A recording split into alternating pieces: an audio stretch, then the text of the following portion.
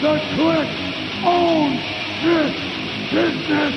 Coming down the aisle, Bimbo Jimbo, Baby Huey. You know that I'm the cream of the crop. Give me a hell yeah.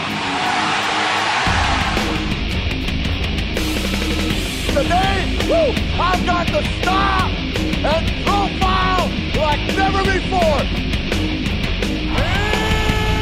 It's showtime! Woo!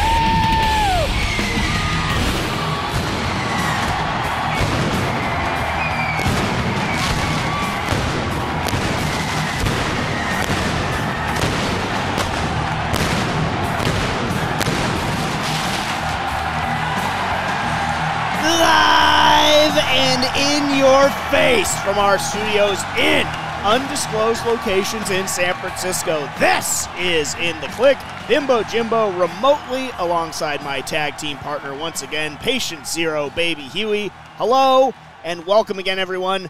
We're still alive, pal. Hey, all you cool cats and kittens. Baby Huey here. Is that Tiger King reference? Yes, thank you. I was hoping you would get it. The Netflix show sweeping the nation that is like a train wreck upon a train wreck that is Tiger King. But it was nice seeing that sort of Undertaker got in on the act with those photos. That was a great dig by AJ Styles. He was right. That was a sick burn. So I appreciated that, and I finally did watch it as well. But welcome back to In the Kliq. We hope everyone is staying safe, staying home. Washing your hands and everything like that. But we are still on a effective, quarantine here as we move along. And how's it been going, Baby Huey? It's been going great, but it's just at work now. I don't know if I said this last time or not. I'm losing track of everyone. Like, I've been talking to so many people about getting work updates and stuff, so I can't remember who I've told what about my experiences at work so far. But literally, it's been a ghost town for. Now, here we are with the start of the third week of this shelter in place. And last week, less coworkers were assigned not to come in. So, not to get too technical, but our production department are all working from home now. So literally this morning, I was doing a count. I think there was 9 people total in the building for the morning show shift of the day at the building. So really quiet, but it's nice. I have the whole office to myself and the back part of the building that I work out of that. So it's all to myself. So it's kind of nice. I feel like I'm in my own little quarantine over there. Excellent. Well, I'm glad it's going well. I again am safe in my bunker. We got to start off once again with the ever evolving landscape that is WrestleMania this year. Mm-hmm. And since we last spoke to you, we had our bonus promoter spotlight and everything like that, and that was great fun. Big thank you to David Marquez and Gabriel Ramirez again for doing that. But since you and I really spoke, Roman Reigns has pulled out of WrestleMania. So, after all that build-up and everything, the signing, and there will be no Goldberg versus Roman Reigns for the Universal Championship this year at WrestleMania. Rumors swirling that, who's going to replace him. We'll get to that in a moment. Okay. But first things first, your reaction to Roman Reigns pulling up.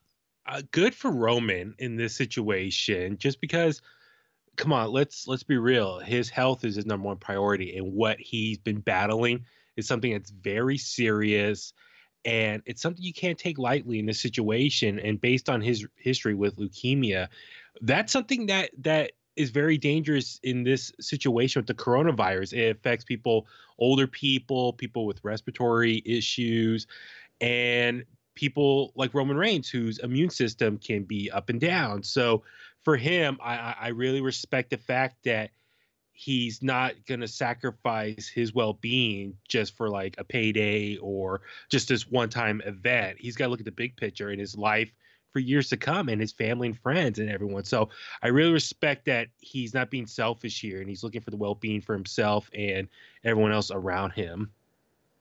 Yeah, no, I think that's very well said. Roman has now gone on the record about it, and he didn't really pull any punches, and I think good for him for standing up for himself in this. He had this to say. He said, it's funny because for years people are like, don't show up to WrestleMania. We don't want you in it. There's a nice handful of dudes and haters They didn't want me there. But the moment I make a choice for me, my family, I'm a coward, I'm a sissy, a lot of different things. But you don't know the whole story. All you know is what you think. Oh, his health, but you don't know what else is going on in my life. You don't know if I have newborns or if I have family in my household, older family. Like the old saying goes, flip that cover open and read a few pages. Get into a few chapters before you really start running your mouth. Take this time to better yourself, be present, and make the most out of this. If we can't grow out of this, I don't think we have a chance. And he went on to say sorry to the fans that did want to see him compete, but that he'll be back and everything. And, good for Roman for standing up for himself to the people that are sort of hating on him for making this decision. I think every rational person certainly can understand it. My initial reaction when I saw the news was, completely understandable. Yeah. Not at all surprising. But it once again just got me thinking, the more this has gone along, the big P word has been just sticking out, is postpone it. And I know the die is cast at this point. I know we're getting what we're going to get at WrestleMania, but with Roman Reigns and, rumor, Dana Brooke, Lashley, Rey Mysterio, Miz, like all these other and other rumored names that are swirling about that might end up having to drop out of WrestleMania this year. It just all comes back to, it's like, what are we doing? Like, it feels like it should be postponed. I appreciate Vince McMahon's dedication to the show must go on mentality, and he wants to do it safely. He's taking all the precautions and stuff, and it's going to be a very different, weird vibe at WrestleMania. But I don't know, just like you're losing your marquee matchup here. It's odd. Well, the other thing too you got to keep in mind is, it's one thing for someone to have it, but you also got to be careful, because you're also, if you do have it, you become a transmitter that you could pass along to other people. And so I think in this situation, you got to be very careful, because you don't want to be liable for anything. And I think for Roman, I'm sure he's like, I don't want to be around this and potentially, hurt himself, but also maybe pass along to someone else. That's the other thing too. It's like, sure, he's younger, and younger people can handle this better, or at least fight it off more easily. But I think in the big picture, you're right. You don't know who else is in his household, or who's his social circles or family households. He's got to be careful. And I think that it's frustrating, because I see a lot of people say, oh, this is just like the flu. This is not a big deal. There's so much paranoia going on, this and that. It's like, no, this is a very serious issue. This is something that we've never experienced before in our lifetime. We have no reference of how to handle this, how to deal with this. You got to give kudos to all of our health workers out there, doctors and nurses who are busting their ass on the front line, trying to take care of people, save people. And so this is a much bigger issue than any one particular sport or company. This is a global event right now. And so I think we need more people to take a stand, to take this seriously and be vocal about that. And hopefully the people who are being haters or not taking it seriously can learn from this and realize this is very serious. We need to, this shelter in place is a very important thing right now to get everything under control and then hopefully reduce the spread of it. So for Roman, if anything, I do respect him. He's always been very good as a role model, spokesperson for all the different causes he believes in. So if this is in any way a representation of him continuing that and trying to let people know this is a serious matter and I'm going to take the proper precautions to stop this, more power to Roman. That brings us to the question of who is going to replace Roman Reigns at WrestleMania. And, there's some fun names that swirled about. I think the most likely, the biggest likelihood is that it would be Braun Strowman. And I have mixed feelings about that, because longtime listeners of the show know that I am a champion for Braun Strowman and the fact that they should have pulled the trigger on his push a long, long time ago and made him a champion.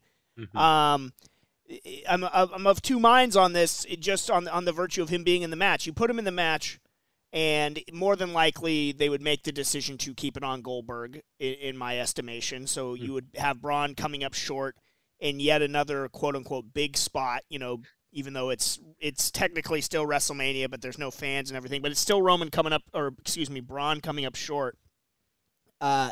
I'm not cool with that. Mhm. I don't really like that at all. And don't get me wrong, I think the best case scenario here is Goldberg holding on to Universal Championship and getting a nice little reign out of this and making the best out of this situation. When you add Braun Strowman to that mix, so more than likely he would just be fed to Goldberg, which does Braun Strowman no favors. It certainly would be his biggest position on a WrestleMania card, but it would be, again, with this cloud hanging over it and be coming up short and losing effort. But let's flip that on its ear. What if he wins? His first world title win is at the empty WrestleMania. He's replacing Roman Reigns. It's such like a you're just an afterthought, just a plans changed kind of guy. I don't care for that either because it's not really them anointing Braun as the guy. So I don't care for that either.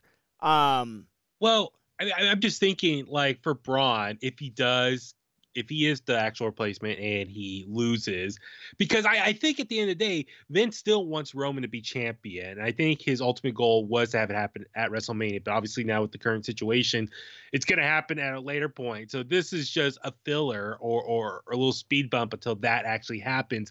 So yeah, I think the odds of Goldberg retaining are very high. But yeah, as you said, just to throw Braun, it does no favors for him. And this would be his potentially 6th or 7th championship loss between the WWE and Universal championships respectively. So for Braun, he's going to become what the what's her name? The soap opera. Is it Susan Lucci or You're on your own on this one, pal. I don't know what you're talking about. Oh, come on. Yes, you do. I'm going to look it up right now. He's more the Buffalo Bills, I'd say, than a soap opera star. But you know what I'm saying? It's just that he never can deliver in a championship match, and that would just really affect his whole legacy as a superstar. He's just as of now, his time on the main roster, he's just been a big guy who can lift big trucks and like smash stuff. But when it comes to the important matches, he can't win anything. And I think after a while, that appeal slowly dissolves and he doesn't become must-see TV anymore when he's on.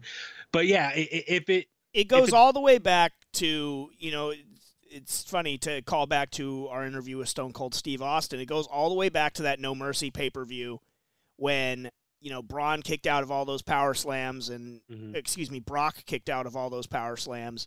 And Braun didn't kick out of a single F5 and just was beat clean in the middle. It's been sort of a precipitous decline since that moment for him in the biggest of spots. And he's such a unique, great superstar. It's really a shame. I'll tell you who I do want to see and what I think would be great. And it would be one, I think sort of art imitating life or life imitating art. That whole dog chasing its own tail is give me Matt Riddle and have Goldberg squash his ass. That's what I want to see. That is the Universal Championship match that I want. I want Bill Goldberg versus Matt Riddle. I'm not your bro. And I want to see him spear him, jackhammer him, 1, 2, 3, less than a minute. Next. Why you want to smash? I mean, look, I like Matt Riddle, but I didn't really appreciate some of his clowning on Bill Goldberg. I think it's smart I think him clowning on Brock, him clowning on Goldberg is smart because it's trying to work yourself into a program with the two guys that are big box office. Yeah. But I think it would be great theater for that to be rewarded and paid off. It's like, all right, yeah, we're going to put you in a match with Goldberg at WrestleMania for the Universal Championship, and you just get that ass beat like any other Goldberg opponent. I think that'd be terrific. I'm not saying don't get any offense in, but Goldberg leaving very strong still at the title.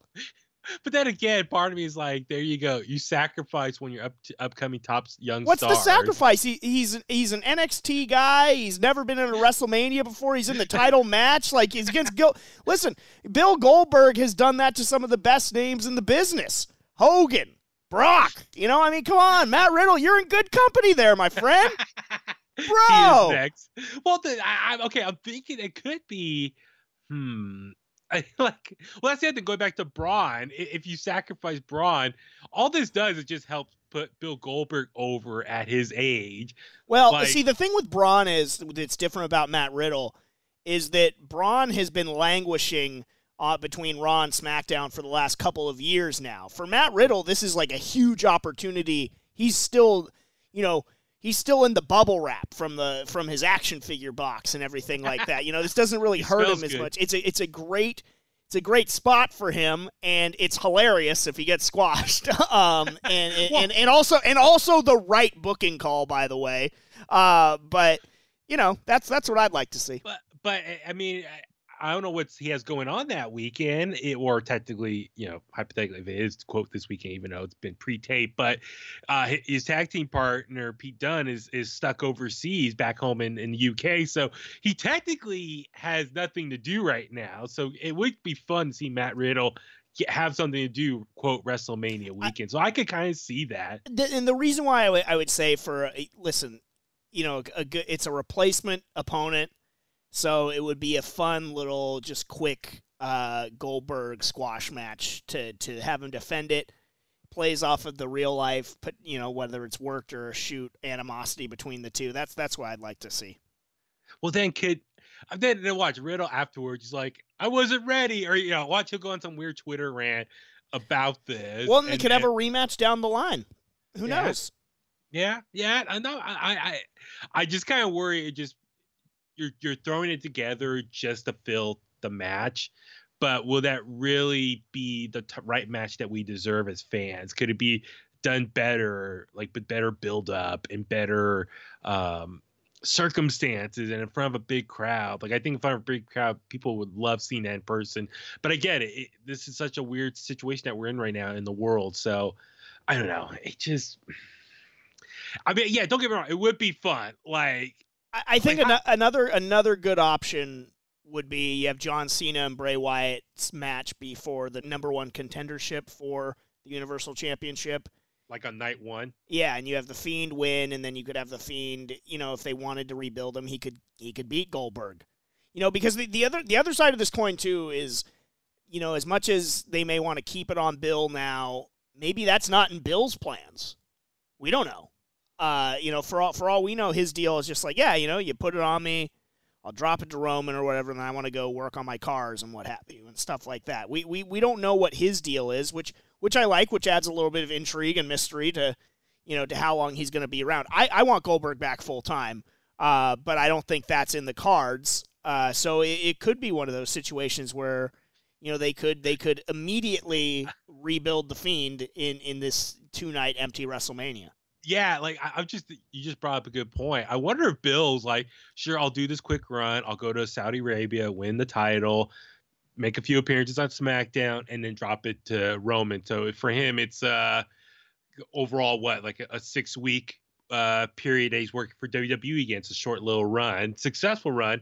But then he's like, crap, Roman pulled out. I got to be champion until maybe they want him a change of plan. They want to be champion until maybe SummerSlam. Maybe that's when they're going to pull the trigger and let Roman win the title then. So Bill's like, I didn't sign up for this long-term plan of being around for that long. But I mean, it would be interesting if he does walk out of the weekend with the title.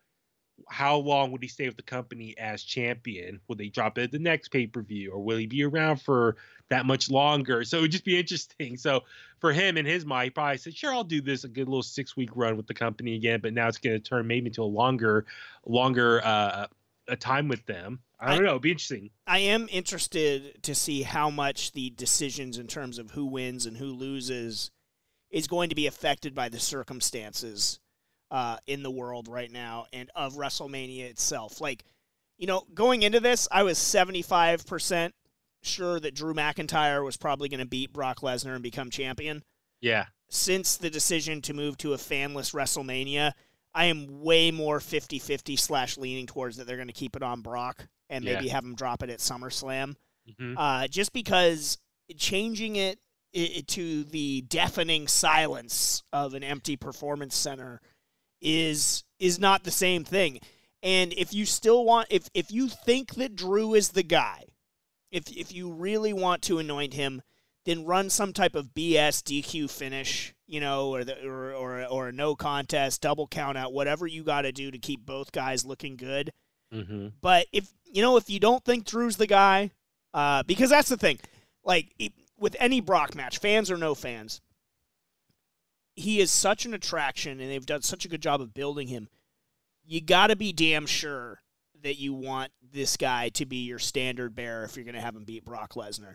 And that's why when you look back at Seth Rollins beating Brock not once but twice, and, now he's back to being a heel again, and he's doing great at that, but he was a failure to launch as the babyface of your company, unfortunately, for a multitude of reasons, many of which not Seth Rollins' fault.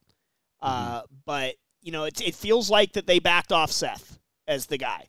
And so why did you beat Brock Lesnar to begin with? See, that's my thing is, like, you have to be sure if you want to put anybody over Brock Lesnar because he needs to be kept special. So I am interested to see where these decisions go. Well, with Seth, though, they didn't know how things were going to turn out. I'm sure in the moment they're like, yeah, he's going to be our guy, but they didn't know the next few months would turn out the way it did. I mean, between his Twitter stuff, controversy. The Twitter stuff doesn't have anything to do with it, though, in my opinion. But he would get some boos, and it led to people, maybe the fans, kind of turning on him based on his reaction and the whole Will Ospreay stuff. But then also the booking with him and his girlfriend or now fiance Becky Lynch and the Lacey Evans, Baron Corbin. So I think there's a lot of factors. Yeah, that's what I said. It wasn't entirely his fault, but they still pulled up stakes. They didn't weather the storm with him as the guy. And it's like any time you make sort of a shift, there's gonna be some turbulence at the start of it until you set new course and you hit that smooth sailing. And I don't feel like that they really gave Seth the benefit of doing that. I think they hit some trouble and they called an audible and they called for a reset. And so I don't want to just see them have Drew beat Brock and then, be like, oh, I don't know, maybe a Scottish world champion is the face of our company. Maybe that doesn't work. And then they go right back to it again. That doesn't do anybody any good. And it just cheapens Brock. Yeah. Well, I just hope, though, if in this situation, let's say they let Brock win, they can do so in kind of like a Rocky 1 fashion where, like, Drew kind of still wins us, the fans, over. He put up a hell of a fight, and he could declare a rematch, and rebuild him for a big payoff at SummerSlam. So if anything with Drew, I think a loss to Brock is not a complete waste. I think there's ways to still have him as your next face of the company and use him properly during the summer for a big payoff at SummerSlam. And I'm telling you, this year's SummerSlam is going to should be an amazing show. I think there's going to be so much built up from the fans that we didn't get the true payoff of a WrestleMania this year, that I think they could do some really special things at SummerSlam. So whatever they might have lined up or wanted to do this year WrestleMania, just save it and put it out there SummerSlam weekend, and then make this year's SummerSlam really special. The other thing I want to mention with Bill Goldberg, which I forgot, I'm remiss, that goes along with the squashing of a Matt Riddle or a similar babyface superstar. If you can get Bill to commit to it, and this is a big if, and again, I love Bill Goldberg's superhero, but what about Bill Goldberg supervillain? What if Bill Goldberg goes out to the ring and declares that he wins by forfeit and that Roman Reigns is a coward and didn't want to face him and turns heel and he can squash whoever, and then he holds on to this Universal Championship, refusing to grant Roman Reigns a rematch until be it SummerSlam or next year's WrestleMania. I would love that. That would be incredible. And I think it would get Roman over as a babyface, too. Goldberg just calling out Roman for being too cowardly to face him at WrestleMania. Like, the amount of heat that would get and the sympathy that I think Roman would garner from that. Because, again, as we established, real life talk. Roman Reigns is taking care of himself for his immunocompromised situation, his family, his elderly members of his family. He's doing the right thing. Mm-hmm. But you could have Bill Goldberg calling him out as a coward left and right, refuses to grant him a rematch. You could turn Bill Goldberg into, like, Hollywood Hulk Hogan, essentially. It would be amazing. Didn't Goldberg turn heel in WCW with Vince Russo? Yeah, but at that point, WCW was so far off the reservation, they didn't know what to do, and, like, it all went awry. This would be another chance to show what he could do, because this would be a legit heel turn. And he would be a true supervillain. I think that would be something that I don't take turning Bill heel lightly because he's such a natural, just badass, ass-kicking babyface. Yeah. That's something that would interest me. Well, I'm just thinking, he did get some boos a few weeks ago. One of the last. He's SmackDown going to live get shows. boos from the idiots out there that don't appreciate him. That's never going to change. It's the same moron contingent that still thinks it's cool to boo John Cena. Like I love John Cena. The same morons that probably do the wave or bring a beach ball to sporting events. They're idiots. So, screw them. Yeah. I'm trying. Is there anyone else on the SmackDown roster that you think will deserve to take out Bill Goldberg? I'm just trying to take a quick glance. I mean, like based on everyone else that could be a good candidate is already busy for the night. Give me Riddle, bro. So just give me Riddle. That's the one that makes the most sense. And it will pair perfectly with supervillain Bill Goldberg. Or Brock comes out and they do like a unification match. Well, that is something I've seen bandied about as well, and certainly I'm always down for that, but I don't think they have the stones to unify or I don't think they want to unify the championships. Let me rephrase.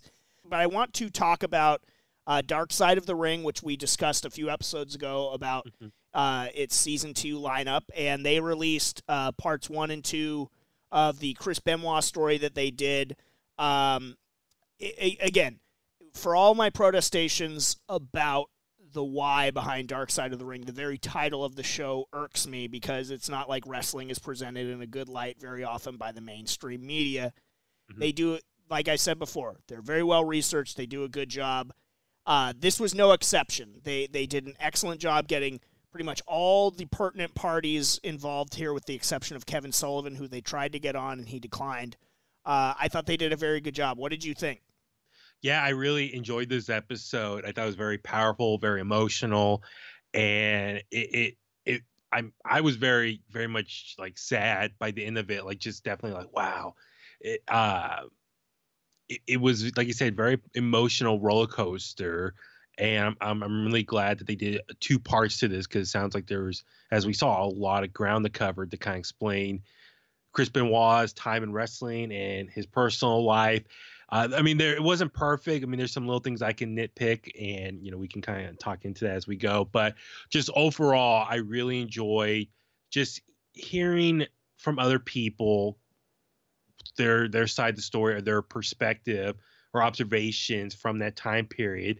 And for me, I know just like very much the surface level of what happened. We lived through that. You and I and all the other wrestling fans who are old enough to remember it, we lived through it. But I don't know all the details or knew of all details from that time. So it's just really interesting to hear from the people what went on, what was going on. And there were some things I think they glossed over as well. But just overall, to kind of describe just that whole situation, I really did enjoy what they did here. And the directors and the producers of this show, I really enjoy just the presentation of it. And I think for anyone watching, I just hope at the end of the day, people that watch this can take away, hopefully history doesn't repeat itself, and people that watch this can learn something from this and realize you got to take better care of your bodies out there. If you're a wrestler, don't do steroids. If you have an issue, talk to someone. I mean, there's a lot to uncover here. I just hope people watch this can learn from this and not have a tragedy. I hope people take from it is this was not a situation that happened because of wrestling, and like that's a big thing. Like it's ridiculous to try and blame the business on this. And I guess this is what makes me so angry at Chris Benoit and at the whole tragedy. I reflect on a car ride that you and I took with you and your brother, and we were talking about his son's interview that he had done and wanting to like sort of like carry on his dad's legacy. And I was hot about it because it was like, no, like your dad's legacy. Your dad, and this is what made me so glad that what they included Jericho's quote about. It's like, dude, he almost killed wrestling. Exactly. And the human tragedy is unspeakable. What he did was monstrous, and in a weird way, I wish they had spent more time on that because I think diehard wrestling fans, a lot of them have this sort of romanticized view about Benoit because he was so damn good. Mm-hmm. But what he did at the end of his life, madman or not, was monstrous. And I feel like they're almost desensitized to that because of the other side, because they don't want to believe that he was capable of doing those awful things. So I was glad that they included Jericho saying, that he almost killed wrestling, and that his legacy, if you were to tell him that his legacy would be erased, that would break his heart. It was almost a poetic punishment in that sense. Not that any punishment is just for murdering your child's son and your wife over a couple-day period and then yourself, but there was something there that I'm glad that they included that. I wish, honestly, they had spent a little bit more time on the tragedy itself. I thought that for all the time they took, they rushed through that. Mm-hmm. And that to me, I thought did a disservice. Again, hammer it home. Like, we're doing this story, like, let people know. Like, they said it almost like casually that, like, he had broken Nancy's back while he was, and then strangled her. Like, that is horrific. Mm-hmm. Well, I was just going to add, it was, what Jericho said, that if Benoit knew that what he did almost killed the wrestling business, and that his peers, that was the biggest thing, that if he was to realize or know that what he did will lose the respect of his peers, that would hurt him as well. So that was another big takeaway, what Jericho said at the very end. It was interesting. Yeah, you're right. But the story that they were trying to tell here, they made it sound like after Eddie died, Benoit went down the spiral of depression, and ultimately that's what kind of led to him killing his wife and his kid. And I was a little confused because I would think that there was more to that, because they kind of said like Chris and her were having some domestic issues, but they didn't really go into detail about that too much. And so I feel like there was more to that. It wasn't just Eddie's death that caused it all. Well, of course. Yeah. But you get what I'm saying? But it's like they said, oh, yeah, after Eddie died, that's when Chris changed and became this whole new person or different person, and started spiraling down in the next 2-year period between when Eddie died and when Chris died. Yeah, I mean, people have talked about that for a long time, and I think that's 100% accurate. That Eddie Guerrero was a rock of steadiness for Chris Benoit. But, like you said, it's not just that. There is more to the story there, and the domestic issues, a lot of times in the wake of this whole thing, Chris Benoit was painted as this ultimate family man, this loving husband and father, and I still believe those things to be true. It's adult conversations, but even somebody that's can slip up sometimes, especially somebody that's dealing with the whole roid rage thing was a misnomer and misreported by the mainstream media. But continued abuse of steroids and continued abuse of your body, it does wreak havoc on you mentally, to where you could be capable of doing things that you would then later regret. Certainly, no one would think to the magnitude of what he did. And the whole CTE conversation, I wish would have been longer. Again, I almost wish I just wish that they had spent more time towards the end of the story. They do manage to give you a somewhat happy ending with the reunion of Nancy's sister and was it David Benoit? Yeah, David Benoit. So that's nice, and it was a cool moment because Chavo is a producer for Dark Side of the Ring. Him helping David through it when he gets emotional. One thing I didn't know that Eddie was still sort of with it when Chavo found him in the hotel room and he died in his arms. I didn't know that. That to me, as a Eddie Guerrero superfan, broke me in two. That was one of the most powerful, saddest parts of the whole thing to me. Absolutely, no, it was very sad. And just now, next time if we ever get to see Chavo again, because he did wrestle here last year, I would definitely like to tell him thank you for just opening up and telling that side of the story. And I thought that was very powerful. And just I want to give my condolences all these years later about that. But just the first episode, I enjoyed that. It very much was the story of Eddie Guerrero as well, and like his relationship with Chris Benoit. I really just enjoyed seeing that side of things, and then the second half was more just the destruction of Chris Benoit that led to these events. But yeah, like I said, I want to know more about like the domestic issues and just kind of what was going on. Like I said, they really touch on, because even William Regal at the funeral, he just focused on the tribute. He just focused on him as a wrestler, but apparently he lived in the same area, so he knew stuff was going on at home, but they didn't really dig into that too much. So what I'm getting at is I kind of wanted to learn what was more going on the home front that maybe kind of led to this incident. Another MVP of the episode was Jim Ross. His perspective on both, like, you know, his almost defiance. Like, look, we did a tribute show. We didn't know the whole story, but we didn't know that we didn't know the whole story. You know, because a lot of people were very critical of WWE and pro wrestling at that time for, you know, I guess one of the things that's burned forever into my memory, I was watching that show. They got the timeline a little wrong, if memory serves, because as I was watching that Raw tribute show, it was during the show that more details started to come out on the internet. And I remember watching it with my dad and him getting kind of pissed and saying, I'm not going to watch this show that's honoring a murderer like this. Like, this is crazy. And it's like, well, we didn't know. Like, and that was something that was pretty wild, reflecting back on it. And just so I was glad to have Jim Ross's input there about the tribute show, about hell no, he shouldn't be in the Hall of Fame. I think it is one of the most ridiculous arguments from the pro wrestling community that somehow is like, oh, should Chris Benoit be in the Hall of Fame? No! Like, that's what I mean about the desensitization about what he actually did. In right mind or not, you can't do it. Well, I was just going to say, Jim Ross brought up good points. And even if we did induct him, the only thing people will focus on is just the last 24 hours of his life. Yes. And it's true. No matter what he did, he could have won the belt 20 times, a million times. But unfortunately, all he's ever going to be remembered is the last 24 hours. Actually, the last couple of days of his life. That was a little detail I didn't know, that they were both, his wife and kid were both dead in the house for a while. And he was still doing stuff in the house, just how psychotic that whole thing was. That was very sickening to hear. But I'm with you.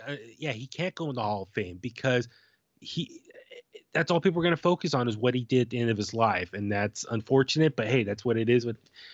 That's what it is. And then I was just also going to say, with Jim Ross, I totally agree with him. It's like, it's a damn if you do, damn if you don't situation, because he didn't show up Saturday at that house show. He didn't show up to the pay-per-view. And that's when they, did the wellness call and found out he was dead. So, and they didn't know all the info. Yeah. The police are going to keep all that. They're not going to just tell some company, oh yeah, it's actually a murder-suicide. They just, all that the WWE knew at the time was he was dead.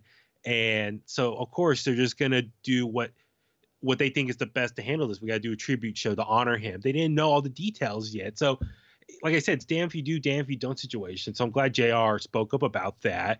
And then I'm glad they showed the video of Vince McMahon. What was it, the following week on Raw, when he says we'll never talk about him again. This is the last time you're going to hear his name from my mouth on WWE television. So, and rightfully so. And and if you walk away from anything, the interesting thing for me was that the tale between two episodes and how these people that knew him very well and were friends with him and knew him intimately well and loved him have had to compartmentalize him into different parts of his life. You hear Vicky Guerrero talking lovingly about him and Nancy's wedding day, and that's what she likes to remember, and she's very glowing. But by the end, she's like, how could he do this? And she's angry and sad. And it was very interesting sort of study of how they've had to deal with that and look at him as almost two separate people living within one person. And how they've had to come to terms with that, which I cannot imagine how difficult that is. But that is, unfortunately, I think, sort of the way that it has to be. And I certainly take nothing away from all the entertainment that he brought me over the years and everything like that. But beyond that, he doesn't get any honorifics. There's no plaque waiting for him because of what he did, and that's nobody's fault but his. What about his wife? And yeah, I thought that was nice sentiment. Especially from Chris Jericho about wanting to induct Nancy. I don't know if it'll happen, but I'm certainly all for it after Miss Elizabeth. Yeah. That's for sure. All right, before we go, And we'll hopefully get back at you again this week and talk about some other things that we got going on. I want to give you some quarantine viewing for the week. You know, some stuff to keep you tided over after you get done listening to this episode of In the Click. And with us rapidly approaching WrestleMania, I've jotted down 5 of my favorite WrestleManias. And that is starting with WrestleMania 5, where the Mega Powers explode. One of my all-time favorite WrestleManias to watch. I watched it over and over and over again as a kid, just hoping every time that somehow the outcome would be different and Macho Man Randy Savage would beat Hulk Hogan in the main event. Never happened, but you know, I dared to dream every time. Just one of the all-time great WrestleMania main events, in my opinion. One of the great all-time stories that they ever pulled off in pro wrestling, which is the Mega Powers exploding. Along with that, you had Jake Roberts and Andre the Giant. You had Rick Rude beating the Ultimate Warrior for the IC Championship. Just some pretty cool stuff there. You had Mr. Perfect beating the Blue Blazer at WrestleMania. So some pretty cool things to check out there. That's definitely one of them. WrestleMania 12 is another one on my list. Of course, famous for the boyhood dream coming true, the Iron Man match between Shawn Michaels and Bret Hart. Do yourself a favor, if you haven't watched it in a while or ever, watch that match. It is a study in storytelling. It's not the high spot fest that you might see, you know, elsewhere today. It's a different kind of epic match, and it delivers, and they tell a great story. And so do yourself a favor, go back and enjoy that. It's not one that you can, sort of like Schindler's List or The Passion. It's so long, and it's not like a match that you can just put on every day and just, oh, I'm going to watch the Iron Man match. But now that we're, you know, shelter in place, you have time, do yourself a favor and watch that. It also has, you know, the Hollywood Backlot Brawl with Goldust and Roddy Piper, and Undertaker versus Diesel. To that point, probably the Undertaker's best WrestleMania match. And then also from there, WrestleMania X7, Stone Cold and The Rock Part 2. You know, I mean, a lot of people say maybe top to bottom the best WrestleMania ever. And then the other one that has the argument for that, WrestleMania 19. You have Austin Rock 3. You have Shawn Michaels versus Chris Jericho. Brock Lesnar versus Kurt Angle. A lot of really good stuff on there as well. And then WrestleMania 21, one of the best matches you will ever see. It's not the main event, but Kurt Angle versus HBK from WrestleMania 21 is an all-time classic, no doubt about it. Also, you had Triple H losing to Batista in the main event at WrestleMania 21. You had John Cena beating JBL for the WWE Championship. So similar to the Ruthless Aggression docuseries we just watched, a lot of sort of changing of the guard there. You had Rey Mysterio and Eddie Guerrero, just lots of good stuff. Undertaker and Randy Orton, one of the great builds that really put over the Legend Killer gimmick and everything like that. I thought Randy Orton should have been the one to end the streak. That was a really, really cool feud. What do you got for people to watch? I mean, for me, Jimbo, there's nothing like the first WrestleMania. I mean, that set the tone for where we're at right now. So to me, it's always very special. Just from a retro standpoint, Hulk Hogan, Mr. T versus Roddy Piper and Paul Orndorff, Muhammad Ali there as a special guest referee. It just, and by today's standard, it's very low key, but just what that first WrestleMania meant and what it symbolizes and how it really just jumpstarted the WWE to be the top promotion that it is now. And another one, obviously WrestleMania 3, obviously Hulk Hogan versus Andre the Giant. And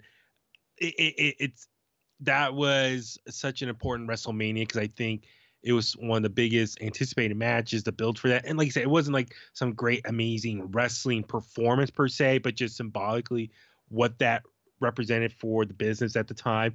And then and I'm glad you said WrestleMania 5, that one I had as well. Another one for me as a kid, I personally was a fan of.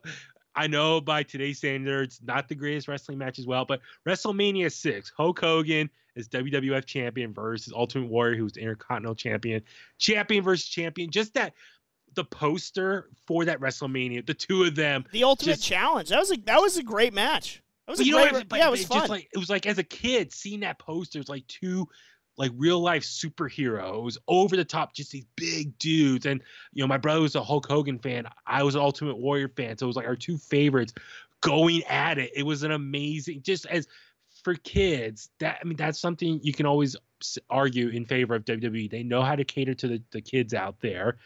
So just seeing that, I love that. So, there's so many we can go on. Yeah. I'm with you, 17 and 19 as well. And 14 when Austin won. There's so many great WrestleMania moments. Absolutely. Well, enjoy our quarantine recommendations with the WrestleMania flavor. We will try and get back to you again later on this week to talk to you and carry you through your quarantine, your shelter in place. But that is going to do it for this edition of In the Click. For Baby Huey, I'm Bimbo Jimbo. And remember, if you're not in the click, see ya. And I wouldn't want to be ya.